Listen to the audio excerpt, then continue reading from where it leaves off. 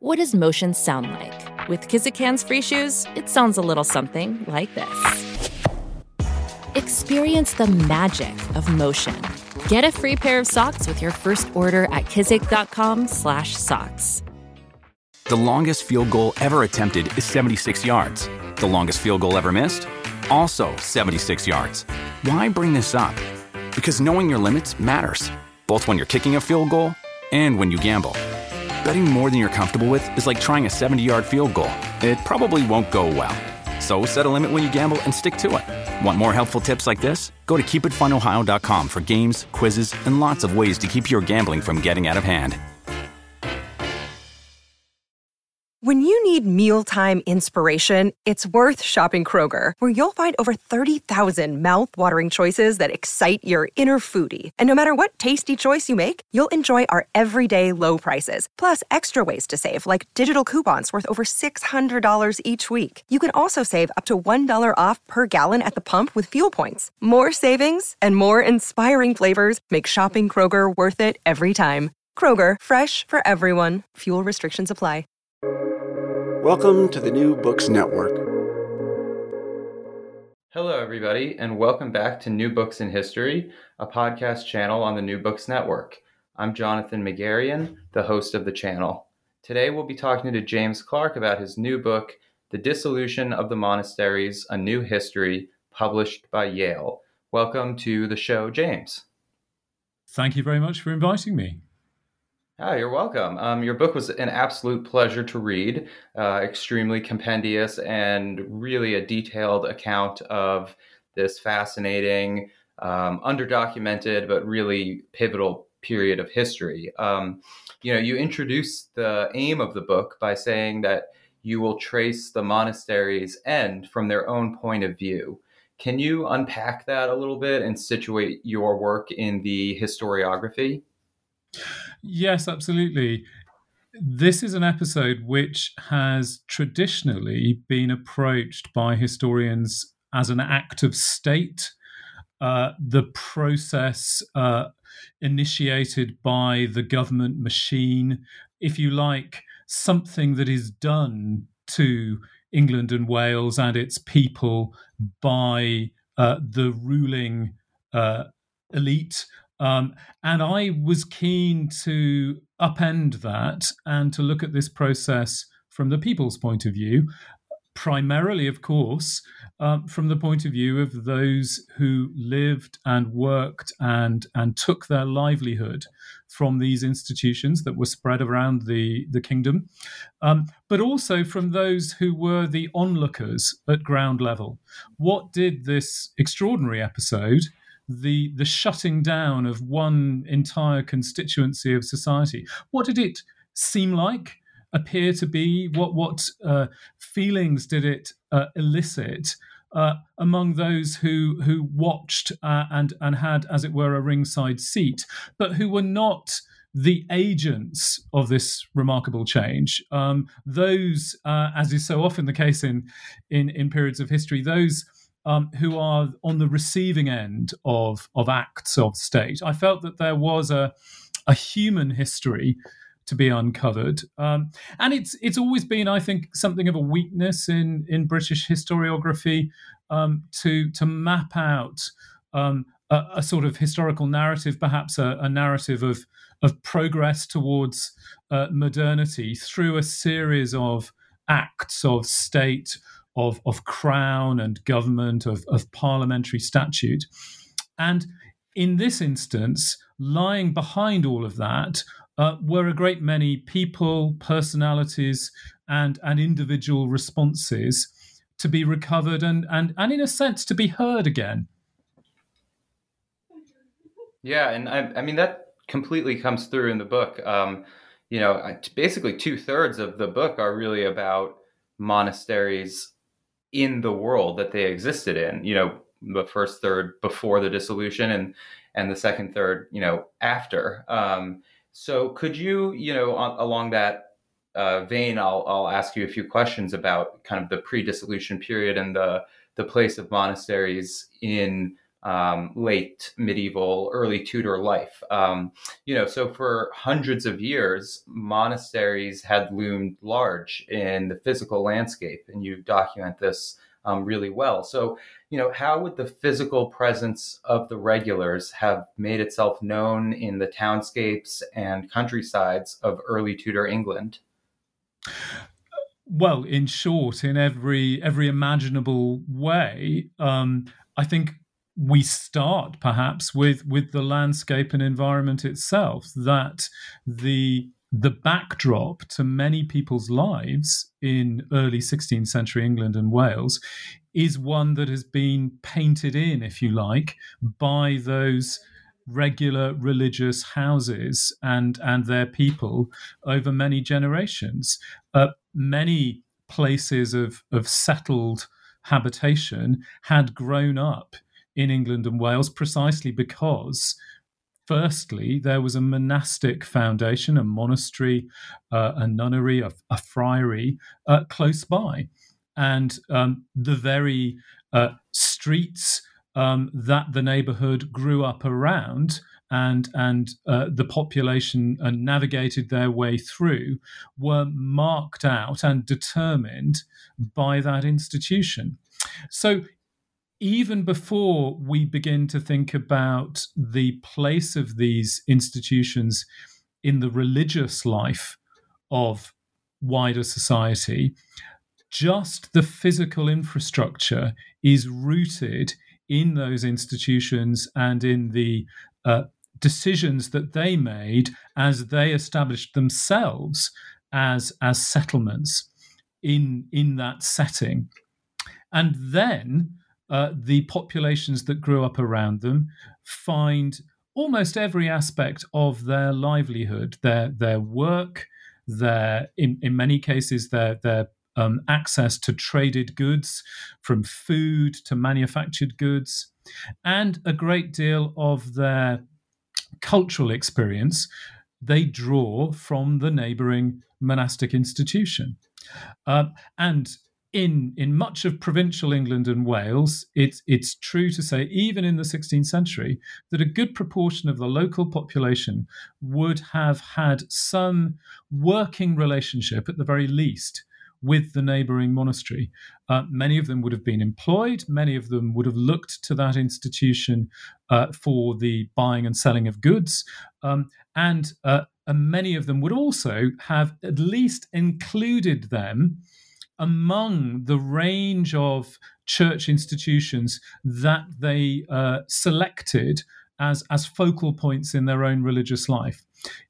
That's a complex way of saying, in other words, that not everybody chose a monastery to worship in as a Christian, but they chose a monastery alongside a number of other churches as important places for them as they practiced their religion.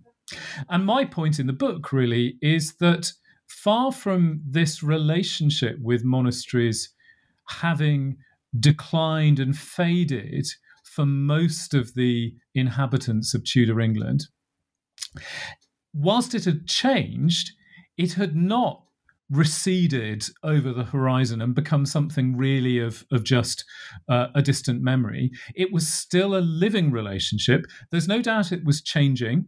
And if you like, the terms of engagement between monasteries and the people who lived around them, those were changing and being, to some extent, renegotiated. But that doesn't mean to say that they were now living separately from one another and looking at each other with a growing sense of mutual suspicion. That's often been the story told after the Reformation. Our Protestant forebears chose to remember the relationship with monasteries very differently. Of course they would, because monasteries symbolised the traditions of church and religion that the reformers of Protestant England had wanted to sweep away. But if we reach beyond that propaganda and that very partisan view, we find a relationship that is much closer, in early 16th century England than we'd been led to believe, and much more dynamic, as I say, still changing and evolving, even though these institutions have been there in the landscape for hundreds of years. Yes, and maybe we can tease that out a little bit more, because it seems like, there's two ways to look at monasteries as sort of a household economic unit. Like, on the one hand, you document how, as basically households or, economic units, by the 16th century, their administrative demands required really a population larger than existed in the Tudor years, leading to much heavier domestic involvement by the regulars themselves. But on the other hand, there's all sorts of people outside of the precinct walls who are economically implicated both inside and adjacent to the walls. So if that makes sense, maybe just tease out a little bit more about the economic integratedness of the monasteries in their local communities. Yes, absolutely. I think one way of expressing what you've just traced there is that there was a time earlier in the Middle Ages when the neighborhood needed the monastery more than the monastery needed the neighborhood. And by the 16th century, that balance has shifted. And there's no doubt that to keep the complex corporation that is a large monastery functioning and thriving requires an ever more dependent relationship on the neighborhood outside. Monasteries were, by the 16th century, not as large a body of professed men and women as they had been in the, say, 12th century or the 13th century. They were much reduced. They never quite got back to the numbers they'd seen before the impact of the Black Death in the 14th century. And often there simply weren't a sufficient number of monks or religious women, nuns, to sustain all of the demands of running these large institutions. So they were more and more dependent on a cooperative and in many ways transactional relationship with the neighborhood outside. They depended on them for their service as employees. They depended on being able to trade with them. Monasteries increasingly don't grow all of their own food. They're not entirely self-sufficient. Like any other large household in late medieval and early 16th century England and Wales, they are having to depend on commercial markets to sustain and support themselves. And that is perhaps the main way in which this relationship has changed by the 16th century. As I say, at the time, say, of the Norman conquest, neighborhoods might well have felt that they were very much subordinate to the grand, overpowering church institution that was in their midst. That was no longer the case in the early 16th century. It's a much more, I suppose you might say, symbiotic relationship. There is a mutual exchange either side of the precinct wall. But I would argue that in many places, because of that increasing mutuality of the relationship, there was a sense in which perhaps monasteries were not seen by many neighborhoods as a profound threat to their independence, to their cultural identity, to their self-determination. But rather, there was a sense in which they occupied a shared space and in a sense, a shared journey through their lives. And perhaps that's one way in which the Tudor regime underestimates and misjudges the place of these institutions, that they were perhaps, if not quite loved and adored by their neighborhoods, they were certainly valued in a pragmatic sense. And I think there are some in the Tudor regime who don't quite grasp that as they begin to try and tear them down.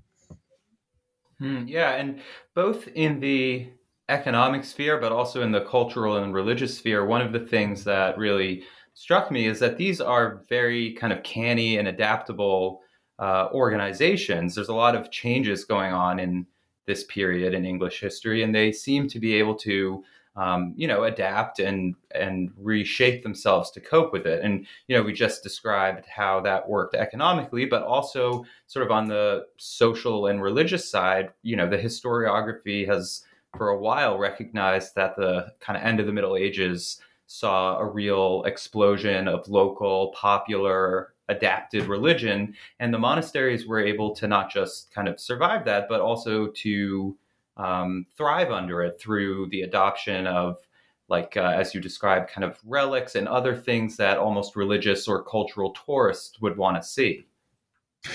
Yes, that's right. I think it's something, in fact, that historians have not paid close enough attention to, that far from seeming to be out of touch with the dynamics of religious sensibility in late medieval and early 16th century England and Wales and in the wider European scene. In many ways, monasteries are very ready to reflect back to wider society those very sensibilities, that new kind of lively, independent piety that we associate with lay people at the end of the Middle Ages.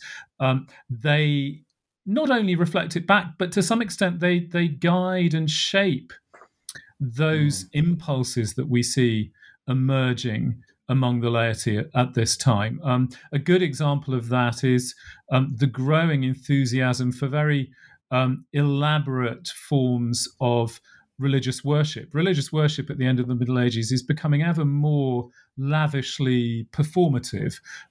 It's a colourful spectacle, and it's an aural, musical spectacle.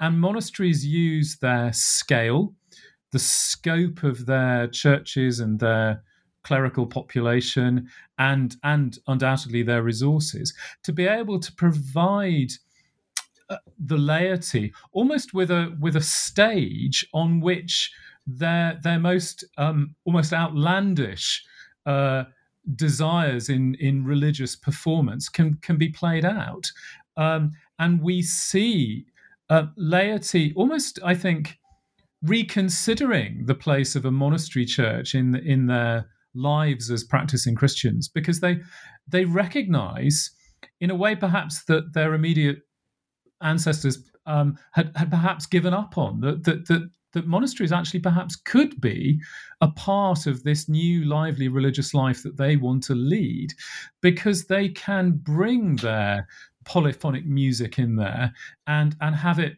performed at the most extraordinary level. They can have much longer, larger and more dramatic processions for a funeral ceremony and so on. And I think again, this is part of this sort of mutual exchange that I'm talking about, because it suits both sides of this relationship very well. The laity want a more ambitious and performative religion, and the monasteries want to continue to contribute. They want to have a place in the neighborhood, and they are willing to open up their churches in this way. It also changes these religious orders in ways that again, I think historians sometimes have been rather slow to catch up with. We tend to associate the orders of the friars in the Middle Ages with, of course, the practice of poverty, with the itinerant life around the neighborhood, poor priests who are serving out there almost on the streets. But actually what we see in the 16th century in England and Wales are friaries that do just as much as the monasteries to open up their churches as stages for this kind of lavish religious performance that the laity are looking for. So it's fascinating to see how willing these religious orders are to evolve their practices, not, I think, in their terms to turn their back on their early traditions, but rather to keep in step with changing patterns of of piety. And these are religious orders which had always understood themselves to be responding to the impulses of, if you like, the church militant, that is, the community of all believers. And so I think they would have argued we've not stopped being Benedictines or Cistercians or Carthusins or friars, but rather we are now adapting our ways of practicing our religion to bind ourselves most closely to the religious impulses of wider society. So if we turn to the Tudor Reformation itself, beginning with Henry VII, the first Tudor, you note that there are a lot of areas of continuity in terms of how he and his regime approached the regular estate. But there is a notable change that you indicate, which is the increasing expectation that the regime will insert itself and its authority directly into the affairs and administration of the houses themselves. So can you describe that a little bit? Yes. With the coming of the Tudors, excuse me, with the coming of the Tudors, there's no doubt that there is a new determination for these powerful institutions, wealthy institutions spread across the kingdom, to be harnessed to the priorities of royal government, rather than in any sense to be in competition with it. Now, we associate that strategy with Henry VIII, but we do so in a sense wrongly, because that strategy is already being unfolded in the reign of his father. Henry VII recognizes that he has taken the throne when the crown in England is at its least mighty, if you like. Its support, its institutional structures, and its financial position are all very weak.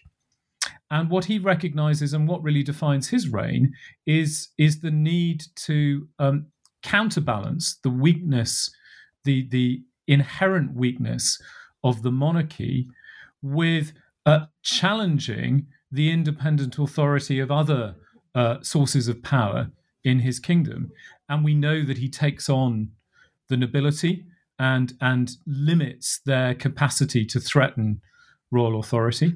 And he's doing the same with church institutions. He's binding church institutions into royal government, in effect, to make the church much more an arm of secular authority. And I think historians haven't recognized the implications enough for how that changes the relationship with monasteries.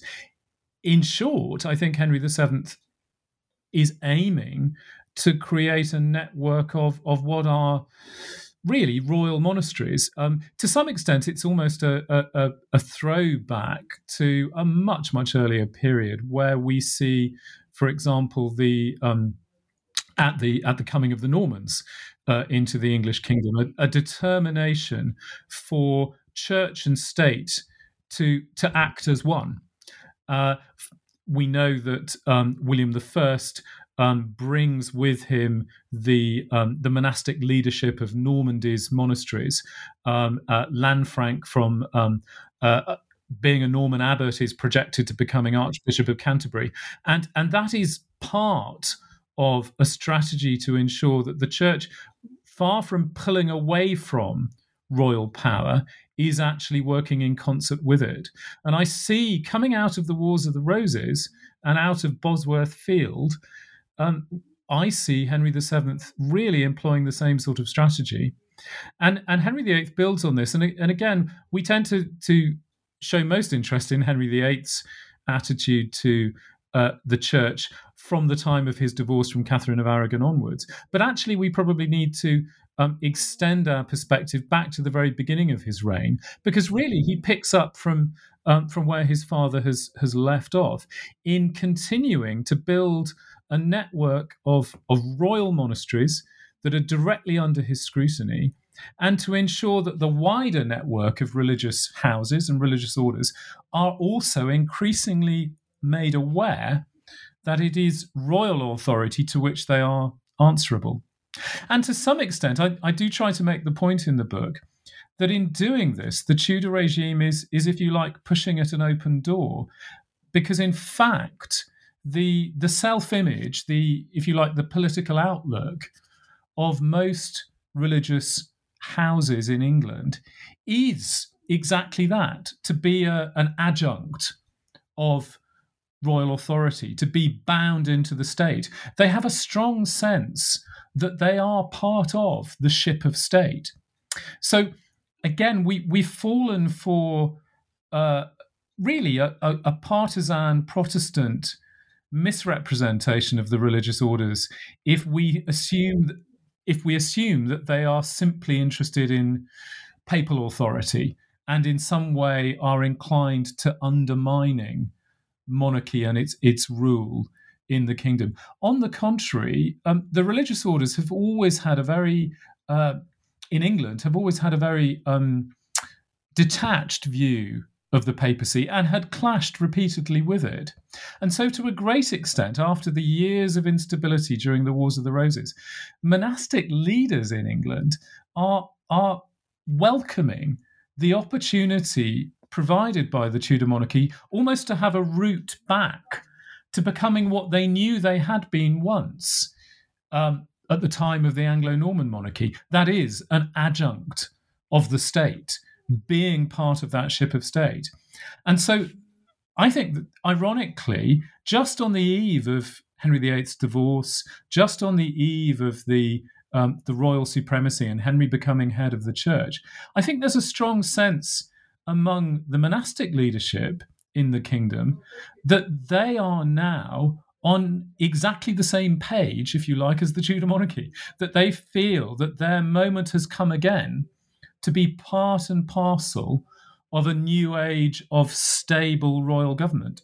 And from the perspective of, I guess, those looking at the regulars, so, the crown, reformers, etc., it almost seems like there are kind of two kinds of realizations that are dawning on people that starts in the reign of Henry VII and really shapes the history all the way to the final closures. One, as you note, is a sort of renewed focus on the immense material wealth that these monasteries and friaries have accumulated over the years. And the other, and this is coming from, Christian humanism and the new reformist religious culture at the time, is the disparity between their current religious practice and those of the ancient, pristine, patristic church. So, and over the next, starting with Henry VII and like I said, up to even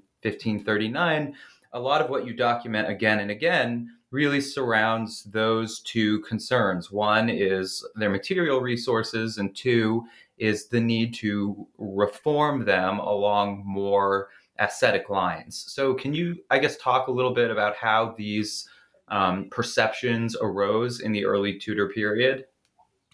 Yes. So on the first point, there's no doubt that the instability and weakness of the monarchy itself and the wider instability experienced by nobility and gentry during those difficult 40-odd years of civil conflict within England that we call the Wars of the Roses have left the political nation, the monarchy, high nobility, higher gentry, feeling that their fortunes and their future are very fragile. And naturally, there is a growing sense of I think a degree of resentment at the degree to which perpetual institutions like churches and religious houses have weathered those storms far better, that they have held on to their estates, they are holding on to their income, and they are a natural focus of attention for a political class that has seen its own roots of power, authority, and wealth so weakened in recent times.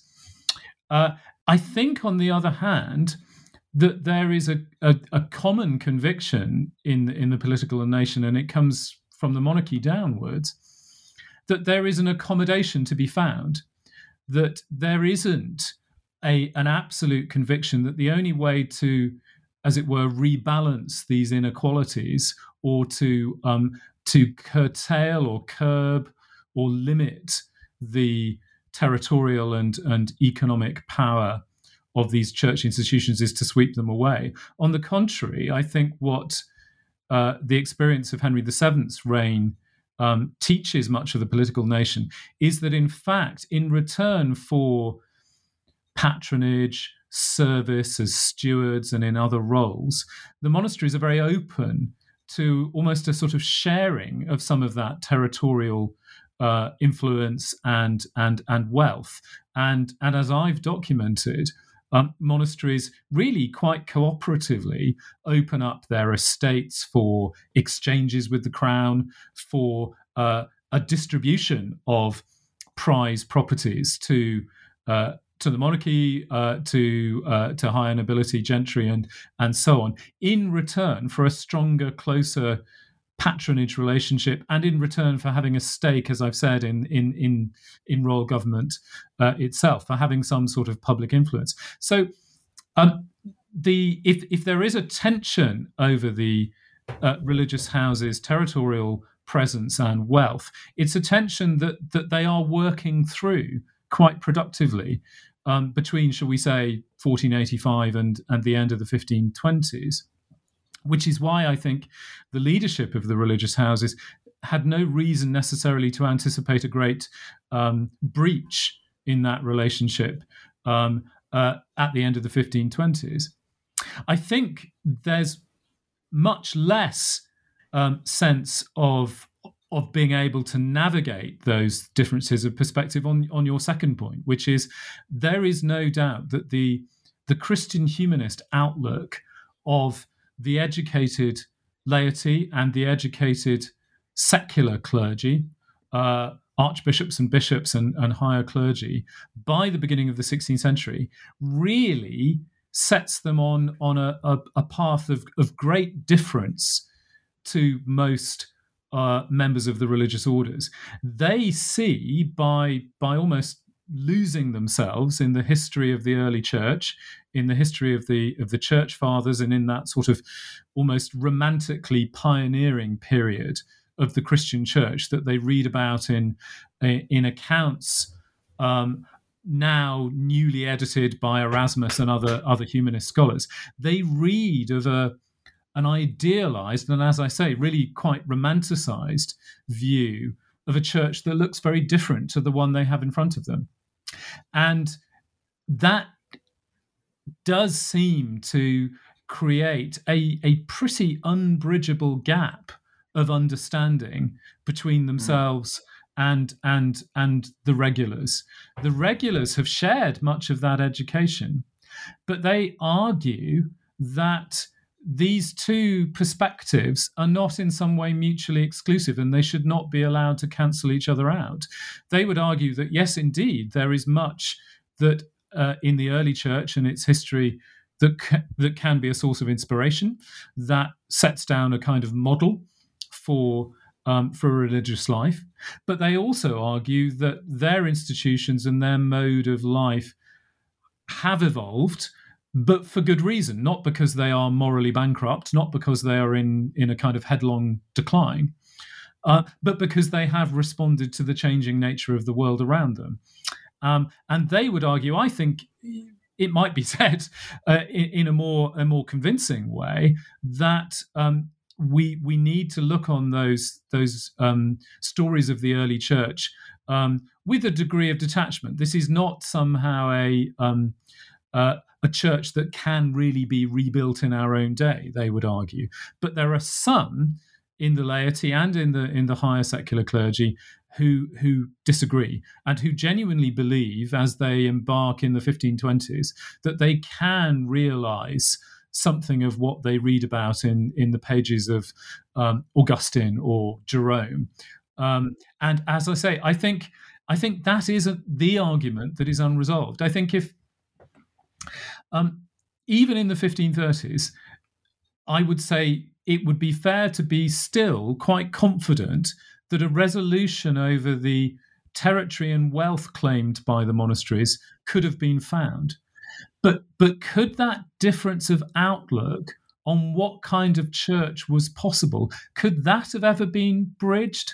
I'm more doubtful, because I think, yes, purist Christian humanist views of what kind of early church could be recreated in the 16th century really made it very difficult to see the monasteries as anything other than somehow backsliding, somehow locked into a kind of desperate decline. Yeah, I mean, that's a perfect summary of it. I want to get us to the kind of meat of the narrative, which is really the period of 1534 to 1540. So I hate to treat the 1520s and early 1530s too elliptically, but for expedience sake, maybe you can give us a kind of synopsis of what has happened. It's let's say on the eve of the royal supremacy. What are the, in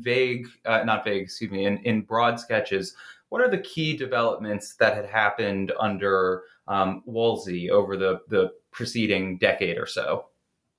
Okay, so in the first 20 years or so of Henry VIII's reign, he has continued his father's general aim of bringing the religious orders and their houses and their estates under greater royal scrutiny, and wherever possible, drawing them into the state machinery, and even where possible, grabbing some of their territory in exchange for greater protection of them and for allowing some of their leadership to have a place in state government. So by the end of the 1520s, we do see some of the leadership of England and Wales monasteries actually having a presence in Tudor government, in the court, and having an influence over the king himself. Meanwhile, his chief minister, Wolsey, has embarked on a process of reform which is very much inspired by the kind of Christian humanist outlook that we've been speaking of, but which is one that is not seen to be a direct threat to the very principle of monasticism at all, but is one that is in many ways supported by the leadership of monastic England. Wolsey has determined to rationalise the range of monastic institutions within the kingdom. He shuts down just about 30 of them, but a good proportion of those were already more or less lacking any permanent population of religious within them. And there is a sense in which, for most of the monastic leadership, that these steps that he's taken are consistent with a general move towards creating a monastic estate which is closely bound to the priorities of the Tudor regime.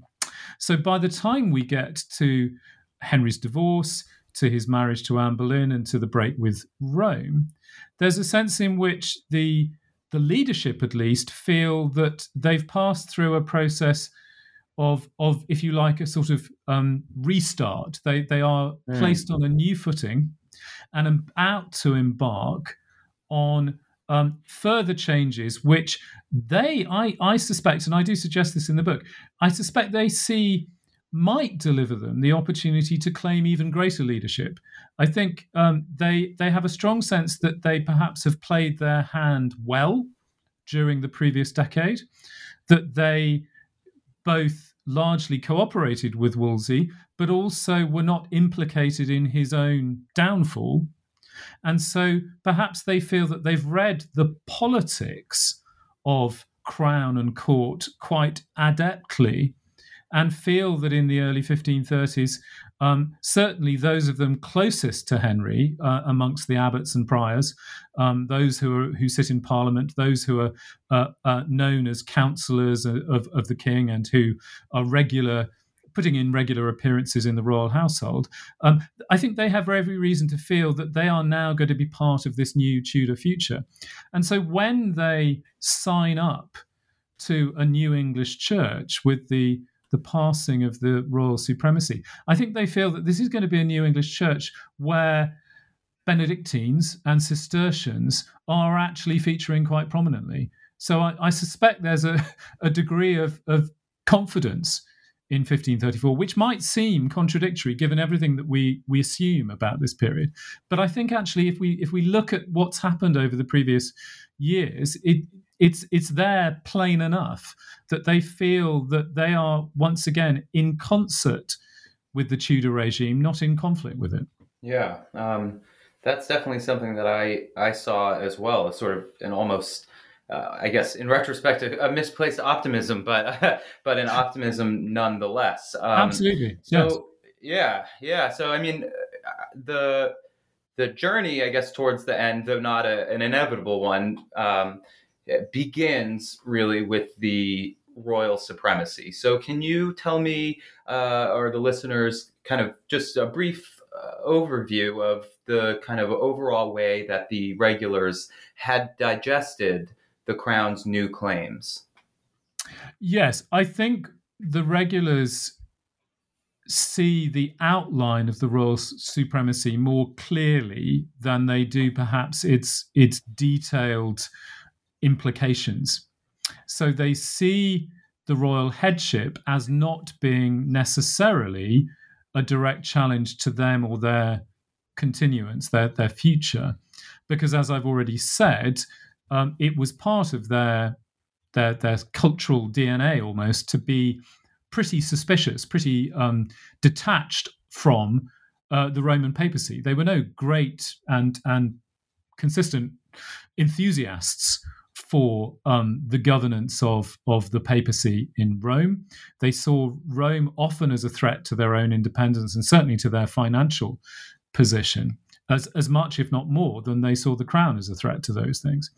So in principle, I think they are enthusiastic about the notion of an English national church, Ecclesia Anglicana, and it plays to their strong sense of historical identity. I think one of the keys to understanding monasteries and their culture in medieval England is their historical imagination. They carry with them a sense of Christianity coming into England with Augustine of Canterbury. They all know the stories of Dunstan, the Archbishop, in the 10th century. They all know the stories of the refoundation and expansion of the church after the Norman conquest. And I think certainly they see the supremacies in some way another staging post in that long historical narrative that they buy into. What they don't see, and this is one way in which certainly, as you've said, we can point in retrospect to some misplaced optimism and confidence. What they don't see through, I think, are the implications that are there in the text of the Act of Supremacy itself, which is that the king is giving himself the authority to reform the monastic estate. It's there in the Act of Supremacy that what will follow is at some point a visitation with all of the authority that traditionally a visitation of a church institution included, which meant the root and branch change of that institution. It could mean a change in governance. It could mean a change in the customs followed by the people living in that community, and so on. It could mean, in other words, systematic transformation. And there it is in the Act of Supremacy. But I think it only really confronts the monastic estate that was always implied with giving the king the headship of the church. It only dawns on them when the first royal commissioners pitch up in 1535 that suddenly, actually, the royal supremacy was not just a matter of principle, but it carried with it a new practice for the church. And I think they genuinely are slow to catch up with that. All right. Well, they didn't have to wait too long to find out because as you mentioned, the visitation takes place in 1535. So I'm going to ask some questions about that because it's a really momentous event in the history of this period. So first, just terminological clarification for the listener. So this period sees what people might be familiar with as the visitation and also the valuation. So can you detail the difference between those two things, and then also describe a little bit like what kinds of questions did the visitation ask, and in what ways did these interrogations break new ground in tightening the crown's grip around the regular estate? Okay, so first of all, yes, the royal supremacy carries with it, although the monastic estate perhaps didn't digest that it carried with it, the promise of two unprecedented interventions in the way that they were administered.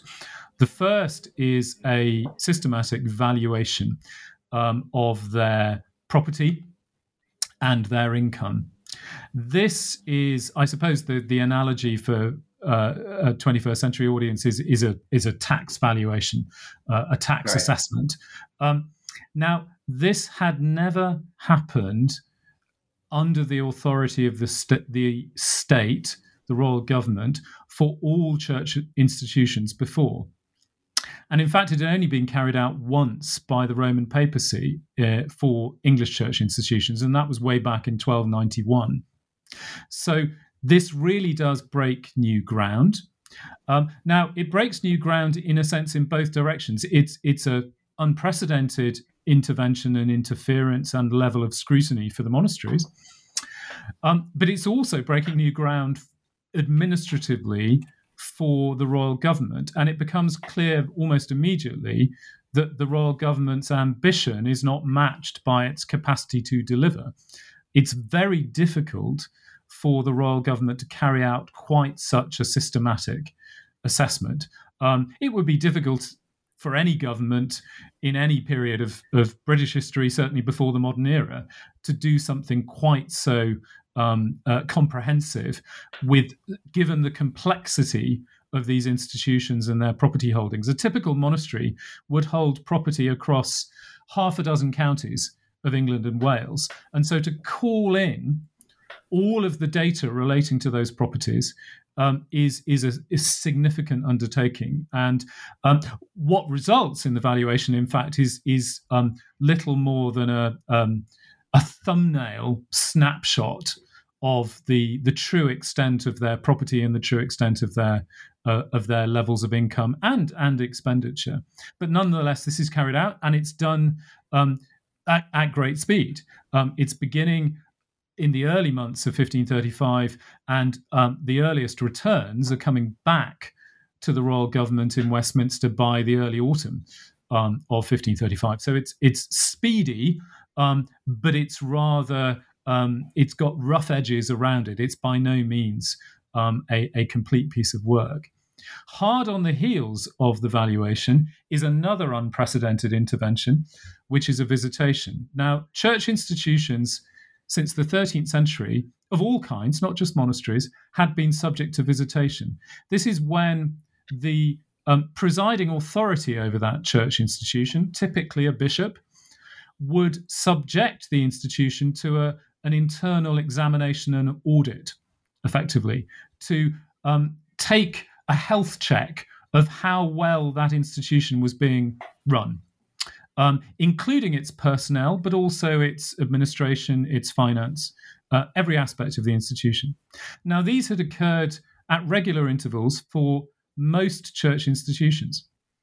But some monasteries had always claimed more or less complete exemption from being subject to visitation by any institution other than the papacy itself or their own orders, so their own monastic authorities. So some, up until 1535, had only ever been subject to visitation, if you like, by themselves, by their own authorities. So for some of them, this is a very new experience. And for all of them, the experience of being subject to visitation, not by members of the church themselves, by clergy, but by secular representatives of the secular royal government, this is entirely new territory.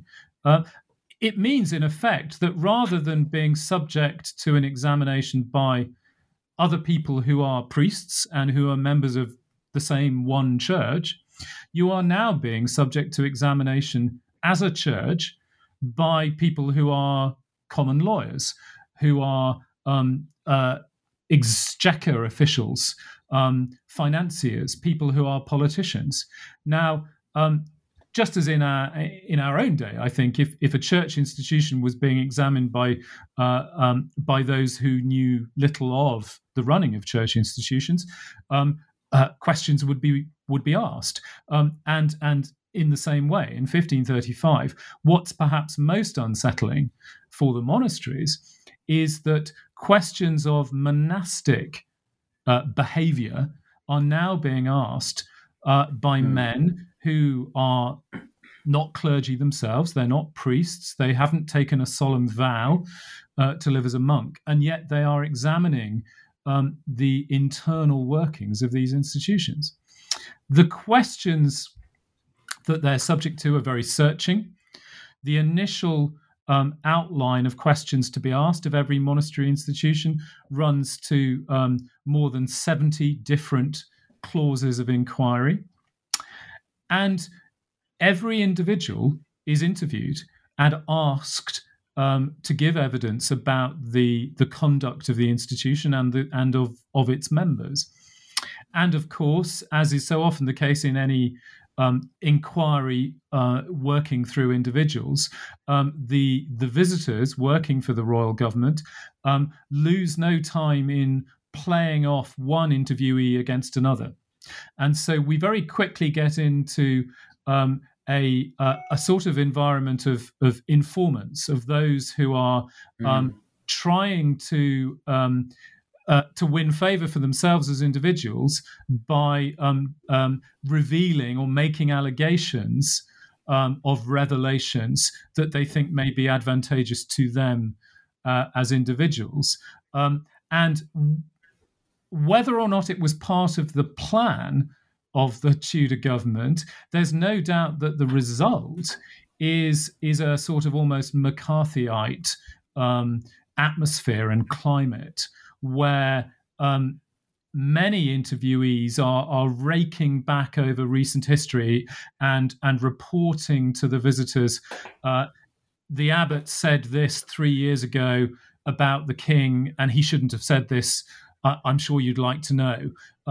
And it's remarkable when we work through the documents. It's remarkable to see how recognizable the climate of allegation and counter allegation is. This, if you didn't look closely at the dates on the documents, this could really fit into any period of maybe the last 100 years or so of Western history. This when the state machine begins to apply a process of fear on a particular constituency, how human the reaction is, and it may have been 480 years ago, but it's very recognizable. Yeah, and one of the really entertaining, but also like very interesting parts of the book is the constant, the letters of the commissioners are really well attested, not not the responses from Cromwell, unfortunately, but their messages to him. So we can really see their individual personalities, and also the kind of overwhelming sense of frustration at their task and oftentimes at each other. And a lot of that frustration, as I read it in the book, really emerges from not just the scale of their task, but also the ambiguity of their instructions, which suggests to me, and I think I read you right, that it also suggests to you that this should militate against thinking that at this stage, the extinction of the monasteries was at all a clear goal of either Cromwell's or Henry's. So if that's not what they're up to, what do you think they are up to at this point? So, firstly, yes, you're quite right that what the surviving letters and other documents show to us is just how far the government began this process of inquiry without clearly defined ends. I think what they're about in 1535 is not much more than an intensification of this scrutiny and supervision of institutions which had been part of the Tudor plan since early in Henry VII's reign. This is a direct continuation from what Henry VIII at his accession and then under Wolsey had been doing, wanting to ensure that all monastic institutions that would remain in existence would be kept within a tight framework of royal government. And I think at most they are trying to root out those sources of challenge to that vision. So if there are individuals, if there are voices, if there are bodies of opinion that appear not to be cooperative, appear not to be inclined to be complicit with the priorities of the Tudor regime, then they are to be rooted out. But there's no indication that there is a well-drawn blueprint at this stage for systematic closure. And it's interesting that what directly follows the visitation in 1535 is a plan that seems to be drawn together quite quickly in early 1536 for the closure of some monasteries. But it's a process of closure which is very comparable to what Wolsey had been engaged in a decade before, which is a sort of rationalization, a view that those foundations that are struggling to survive because of their low levels of income, because they've got more demands on them than they can possibly satisfy with the income they have, are to be rationalized. And early on in that plan for closure in 1536, there's a common agreement not to remove people from living a monastic life, but simply to redeploy them, to relocate them to other monasteries, which is what Wolsey had always had in mind when he carried out his closures in the 1520s. So I don't think there's much evidence of a great change of plan here. As always, though, through the 1530s, the mechanics of how to carry this out are not thought through, and there's certainly a lack of clarity even among the government officers. So Cromwell, clearly from the letters that we have that are sent to him, Cromwell is not sharing his thinking with many of those who then carry out his bidding. And it's clear that what the government perhaps doesn't fully appreciate is that there's a spectrum of opinion among those who are actually in government service. There are some who clearly share the King and Cromwell's view that the main priority with the monasteries is to bring them under greater royal control.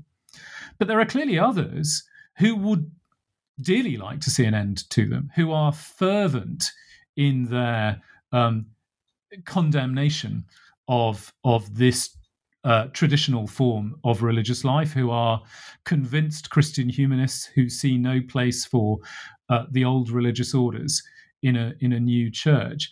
And it seems to me that the leadership of the Tudor regime has underestimated just how much diversity of opinion there is among their own government officials. But we know that the King and Cromwell also underestimate the diversity of opinion in Parliament at this time too.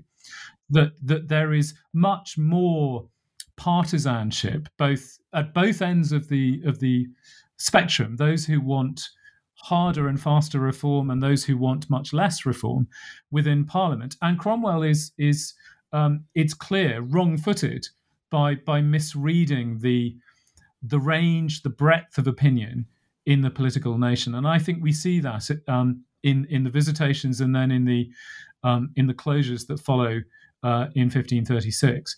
But no, I think we have to wait until really the last year of this decade, 1539, before we can say with any certainty that the King and Cromwell's view has turned from the retention of some monastic institutions to the closure of all of them. Right, and I will definitely ask you more about that in just a moment. But before that, I would say that, at least in my reading, 1536 seems to be a fairly pivotal year, because before that, we just discussed all of these really unprecedented changes, and I think it's fair to say that the regulars were fairly quiescent when you compare their reaction to the scale of the innovation that they were facing. But 1530, late 1535, 1536, we see some new things, a divorce from Anne Boleyn, a series of injunctions that are read to them. And it's here in 1536 that we start to see epicenters of resistance cropping up that in some places, like in the Pilgrimage of Grace, boil over into full rebellion. So can you talk about, where you think this fairly quick and dramatic sort of volatility and change comes from in 1536 and 37? Yes, I think first of all, the point to make is that as we move from 1535 to 36, there is a sense in which the monastic estate is fractured and fragmented. My reading is that the established Benedictine monasteries that had always been closer to crown and government than many of the others consider that the injunctions they have been presented with at the visitation almost are their passport to a new kind of existence as royal foundations following a pattern of life that has been passed down to them by the new head of the church, the king. And I think in a sense it does seem to cut them free from perhaps other networks of monasteries and orders, because it does seem as though they are, to a degree, enthusiastic about the reformed mode of monastic life that the king's injunctions have set out for them. I think for many of the smaller, poorer monasteries, which had followed to some extent a hand-to-mouth existence and had depended increasingly on the neighbourhoods around them, I think from early in 1536, it's pretty clear that their outlooks are increasingly coloured by the opinions of the lay neighbourhoods around them, that they are absorbing a growing sense of anger and resentment at what is an increasingly interventionist Tudor government, a Tudor government that's not just interfering in church affairs, but is increasingly passing a heavier burden of taxation onto provincial society, that is increasingly seeking to govern with statute law, and establishing Westminster and its infrastructure as the centre of authority, which sits very uneasily in what is otherwise still a very diffuse polity, and which has not yet accepted the experience of a very centralising government. And I think that it is that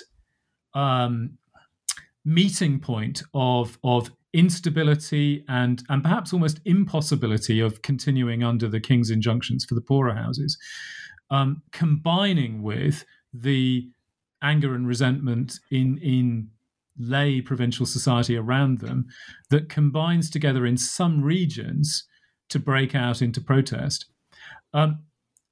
It's clear that the regulars who join open rebellion are not just victims, are not just stooges being swept up into somebody else's rebellion. They're not passive. But there's no doubt that what they say, those of them who are captured afterwards, there's no doubt that many of the views that they present of the king, of Cromwell, of the Tudor regime, seem to me to be parroting the views of the resentful gentry and others in those provincial communities. So I'm not convinced that much of the strongest impulse to rebel in 1536 is a defense of the monastic principle. It's more that poorer institutions, less well equipped to withstand such short and sharp intervention from the crown, find common cause with other bodies of resentment around them, whereas the largest, wealthiest, best placed, best patronized institutions, faced with a fork in the road, find it very easy to take the one that takes them closer to royal government than to take the one that takes them closer to a resentful and rebellious provincial society, if you see what I mean. And so we see a split in the monastic estate at this point. I think the area that is most interesting in challenging what the government is doing in all of these interventions is not so much the marching towards barricades and taking up arms that we see in the autumn of 1536 and the spring of 1537, but the much more covert forms of challenge, where that mutual and symbiotic relationship between monasteries and the neighbourhood, which I've talked about earlier, and which I think was characteristic of most monasteries in provincial England in the early 16th century, that is the canvas on which many parts of the country now express their challenge, demonstrate their challenge to what the Tudor regime is trying to achieve by channeling property and rights to property, tithes and so forth, and also even treasures contained within monasteries, and by ensuring that those are concealed away so that the crown cannot sequestrate them, cannot seize them and take ownership of them, because that resistance begins in 1536, just like the armed resistance begins. But unlike the armed resistance, that resistance continues, and it continues for the rest of the decade and on. And it's much more damaging to the crown than any of the armed resistance that we see, because it puts permanently beyond the reach of the crown much of the property and power that the Tudor regime was clearly aiming for. if I'm right that the Tudor regime, above all, wanted to harness the property, wealth, and power of religious houses for itself, to make it closely bound to the Tudor regime. By these forms of resistance, provincial society with the monasteries are able to ensure that most of those sources of power are kept outside of the reach of the crown. And it establishes a really fascinating sort of standoff, I suppose, between the Tudor regime and wider society. That the Tudor regime is moving towards a situation where it might be able to close the monasteries, but it will never be able to absorb the entirety of the monasteries' property, power, and wealth. Yeah, I mean, it's remarkable the extent to which they're still trying to get this property back for decades, as you discuss at the end of the book. I guess what I would turn to next is that I'd say, like, if I'm right from my reading here, 1538, etc. This seems to be kind of like the next phase of an uptick in surrendering, and there's a statute for the suppression of certain monasteries that you note is actually misnamed in the way that it's enrolled. But can you tell the listeners about the statute, its aims, and the effects that its implementation had? Yeah, this is an interesting instance of a sort of historiographical distortion, because I think it's fair to say the Act of 1539 has passed into the textbooks often as the second Act of Dissolution. In fact, it's not an act for the dissolution of monasteries like the first statute relating to monasteries of 1536 is indeed for the closure of monasteries with an annual value of less than £200. The Act of 1539 is to regulate the way in which monasteries are shut down and their property dispersed and of course sequestrated by the crown. And it's passed at that point because by the end of 1538, the crown's growing control over and interference in the affairs of monasteries, its demands for further property exchanges, for some say in the appointments of stewards and other officers, and its demands and Cromwell's personal demands for fees and fines for continued supervision are draining income from monasteries, and many are reaching the point that they have no option but to surrender themselves up for closure. And the crown is in fact worried by the beginning of 1539 that the momentum for closure is out of its own control. So there's in a sense a kind of profound irony over this statute of 1539 that we often call an act of dissolution, because it's actually in a sense motivated by the crown wanting to slow down the process, to recover some sort of control over the process. It's directly responding to what I've just been describing, which is the fact that it's clear that where the crown's authority is not very strong in remoter parts of provincial England and Wales, that the dispersal of property is already underway and being taken into people's own hands. And the crown is trying desperately to recover some sort of control and to use statute law once again to sort of draw a line and to say, hold on right there. If there's going to be closure of monasteries and seizure of estates and redistribution and sequestration, the crown is the authority for that, and it's not to be undertaken by other parties. So it's a sign, I would strongly suggest, actually of how poorly handled this process has been by the end of the 1530s. That the Crown has unleashed a process that it can't possibly control.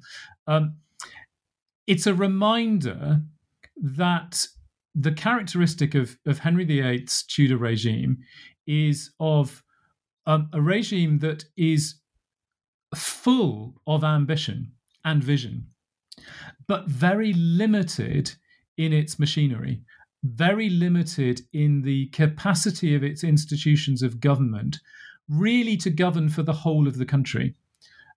This is, if you like, a regime that is what we might call early modern in its ambition and vision, but inescapably medieval in its machinery and in the exercise of its power. I think it's quite characteristic that, and this of course comes through in those letters we've mentioned, that this is still a government that operates through messengers carried on horseback and through scribbled notes in slivers of parchment. This is not a government of the printing age. This is a government that King Henry V at the beginning of the 15th century would have recognised in its contingency and in its slowness to respond. And all of those things, the contingency, the slowness of response, is bound up in that Act of 1539. Yeah, no, I mean, that's exactly how it comes across as well. It is a remarkable series of ironies. I guess to kind of close out this phase of it, by the end of 1539, most of the monasteries are gone. The mendicant orders have completely gone extinct, which is remarkable in and of itself that kind of happened organically. And it's at this period, as you alluded to before, that you feel we can pretty definitively say that Cromwell and the king are now envisioning the complete eradication of monasticism in England and Wales. Can you, discuss why we can now say that, and additionally, what catalyzed that shift of thinking in them? Yes, well, perhaps firstly, what catalyzed that thinking? It seems clear that by the summer of 1539, the king especially, and Cromwell, but perhaps the king especially, is fearful that what had appeared to be, even after the events of 1536 and 1537, a relatively stable and settled position for his supremacy, his headship of the church, is perhaps beginning to fall apart. That there had been rumours of, at least, challenges to and questions raised over the validity of that headship, and those who had previously shown outward support for it are said or rumoured to be reaching a point that they are withdrawing their support for it, particularly amongst the leadership of some of the oldest, largest, wealthiest monasteries. And I think quite simply that this provokes a degree of panic and paranoia in the king. We know that the king's personality is prone to such waves of feeling, and we know also that perhaps the core of Henry's vision from the divorce with Catherine through to the end of the decade is of the rightness of his vision for the headship of the church. We know that the wider vision he has for his monarchy is for a monarchy, that a kingship that commands total obedience across his realm. And I think there are enough indications reaching through Cromwell to Henry himself by that summer of 1539 that perhaps that fragile consensus is now looking very fragile indeed. That in principle buy-in to his supremacy is no longer bought in quite as firmly as it had seemed even only 12 months or 18 months before. I think that is what is turning the tide by the autumn.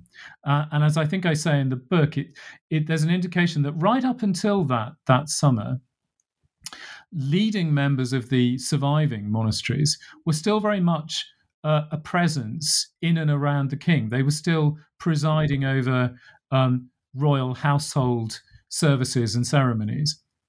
But it's interesting that we don't see them there from the early autumn of 1539. It does seem as if at last, when the king previously has been blowing hot and cold in his personal attitude to members of the religious orders, that something has changed, something has turned by this point.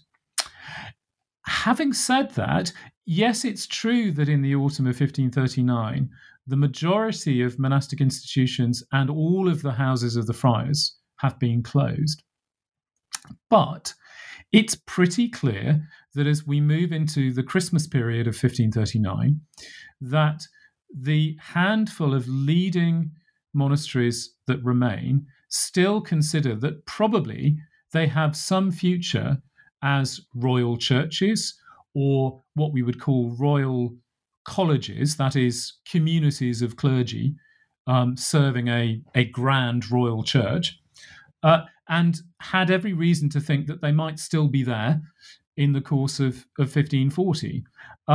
Not least because some of those that still stand are associated with cathedral churches, but also some of the greater abbeys, which had always been under royal patronage, must have considered, I think, at the end of 1539, that they'd done enough demonstrably to show their complete investment in Henry's vision.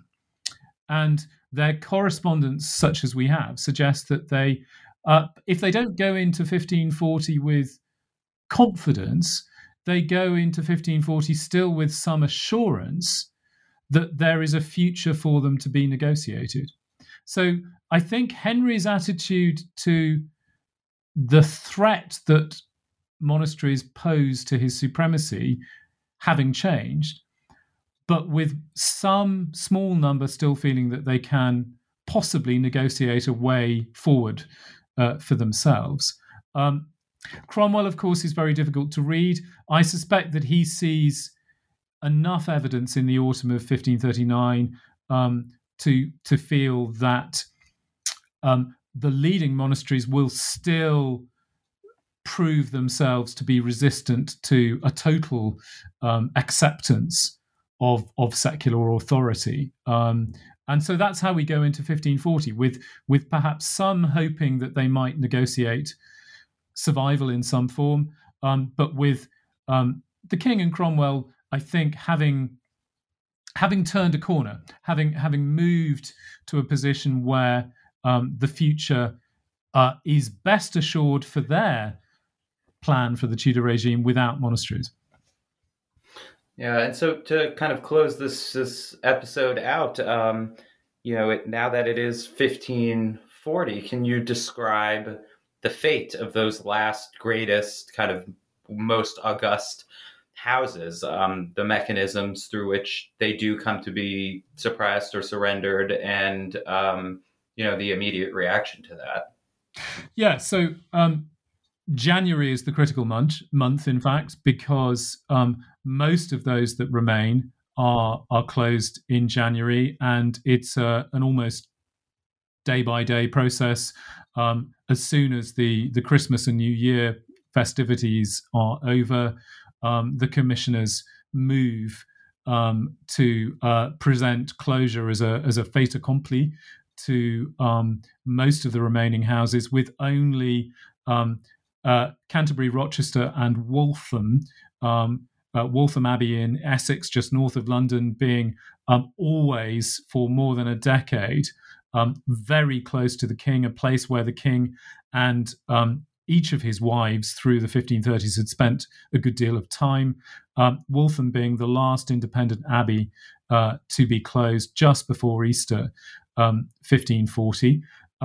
I think it's fair to say still the dissent of the commissioners and the presentation of nothing to negotiate but just a fait accompli that they must close will have come as a surprise to those remaining institutions, because they had already understood themselves to be almost no longer a monastery in the traditional sense, but as I say, a kind of royal church. And so they would have expected that they might have continued in that capacity. Then the very last closure of all is actually the closure of the Order of Hospitallers, the Knights Hospitaller, which doesn't actually become formally confirmed until the early summer of 1540, and it's widely reported at the time that this comes as a surprise to their prior provincial, who ups and dies almost immediately as a result with the shock of this. Now that may be purely apocryphal as a story, but I think there is, as always, a germ of truth in that those that were closest to the royal regime, of course, had every reason to think that they might be spared this process. But that's how we get to 1540, and of course that closure is happening at a point when Cromwell's own career is coming to an end. But once again, we cannot emphasize enough, I think, here the sheer contingency of all of this. There's no indication at Easter 1540 that Cromwell is shortly going to go to the scaffold, any more than I think 2 or 3 weeks before 1540 that the monks of Canterbury think they will no longer be monks the other side of Easter. Events are just as contingent as they have been over the previous 4 years. And I can't emphasize enough to the listeners that even after this, there's still another third of the book that talks about in such granular detail the impact of the closure on all different aspects of life, politics, and history. I unfortunately am going to have to really elide over most of it because of the time constraints of this episode, but maybe to close us out, you can, given what we discussed earlier and throughout the episode about the deep integration of monasteries into local economic and social life, how did their displacement impact the economy, tenancies, and social fabric of the communities in which they once occupied such a central role? Well, I think a summary way of answering that would be that there is, as in so much of this story, there's a really rather wonderful paradox in that it both profoundly reshapes the neighborhoods where these monasteries stood and were part of the living and working environment, but at the same time, to those who saw them close between 1536 and 1540, also, it would appear that nothing had changed. There is that central paradox that the outward appearance, I think, in 1540, 1541, 1542, for many neighborhoods would have been, other than the absence of people coming to and fro through those gateways and into those precincts, and the absence of the sound of bells throughout the day and all sorts of other sights and sounds, that the outline of monastic England is still there. And it's a delicious irony, in a sense, that monastic England has been silenced. It has been closed as a network of corporations, but it's not been removed. It's no longer in service, but it's not out of sight, because one of the most striking aspects of my study that I think allow it to be called a new history is that we can now see that the churches, the surrounding buildings are not all immediately torn down, nor are they even immediately unroofed and left as shells. Many of them are left standing and are simply mothballed. And just as the Crown didn't seem to quite know always what its plan was in the 1530s, equally in the 1540s and 50s, the Crown, again, doesn't seem to quite know what it wants to do with these sites and their infrastructure. And it's clear that the people, the personnel of these places have not passed out of sight either. Many of them have not moved more than a few yards from their previous dwelling places inside the precincts. Many of them are now lodging in the neighbourhood. And of course, over the years that follow, certainly by the end of the 1540s, many of the men who are priests have taken up secular church livings nearby.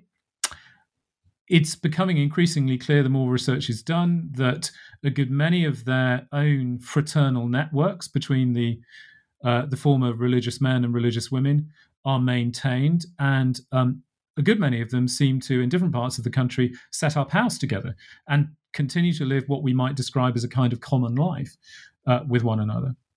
And then the other striking continuity is, of course, the outcome of all of those efforts to inhibit the Crown's effort to sequester church property during the 1530s, that we see lay society in neighbourhoods where there had been religious houses actually retaining hold on much of the property that they had leased as tenants or taken possession of just before or during the dissolution process. So the proprietors of post-dissolution England in the first decade and more look very much like the proprietors in pre-dissolution England, because they are, in so many cases, one and the same people. And we see that even in the redistribution of the furnishings of these religious houses. It's striking just how often that those who had, for example, provided a set of priests' vestments to the monastery that they were patrons of just before the dissolution, what do we find them doing at the dissolution but appearing at the premises to recover those vestments, and then they simply take them back into their possession, or they give them to their parish church. So the average subject of Henry VIII at the end of his reign, if they'd gone to their parish church, they might well have found that the celebrant at the Mass was a priest who they recognised from the monastery that was recently closed down because it was one of its former members. And they might well have recognised the cope on his back as the one that this patron or that patron had indeed given to that old monastery. And they might even recognise the choir stalls or the mass book on the lectern because they'd come from the monastery. So, as I say, the Tudor regime had ended the practice of monastic life, but what had been so defining in its presence and its imprint in Tudor England was still there. It's a fascinating story, and as I said, there's so much more in the book to delve into. So it's absolutely essential reading for anybody who wants to have an understanding of this really pivotal moment in English history. And it just remains for me to thank you, James, for writing this book, for sharing it with me, and for coming on the podcast today. Thank you very much indeed. It's been a great pleasure talking with you.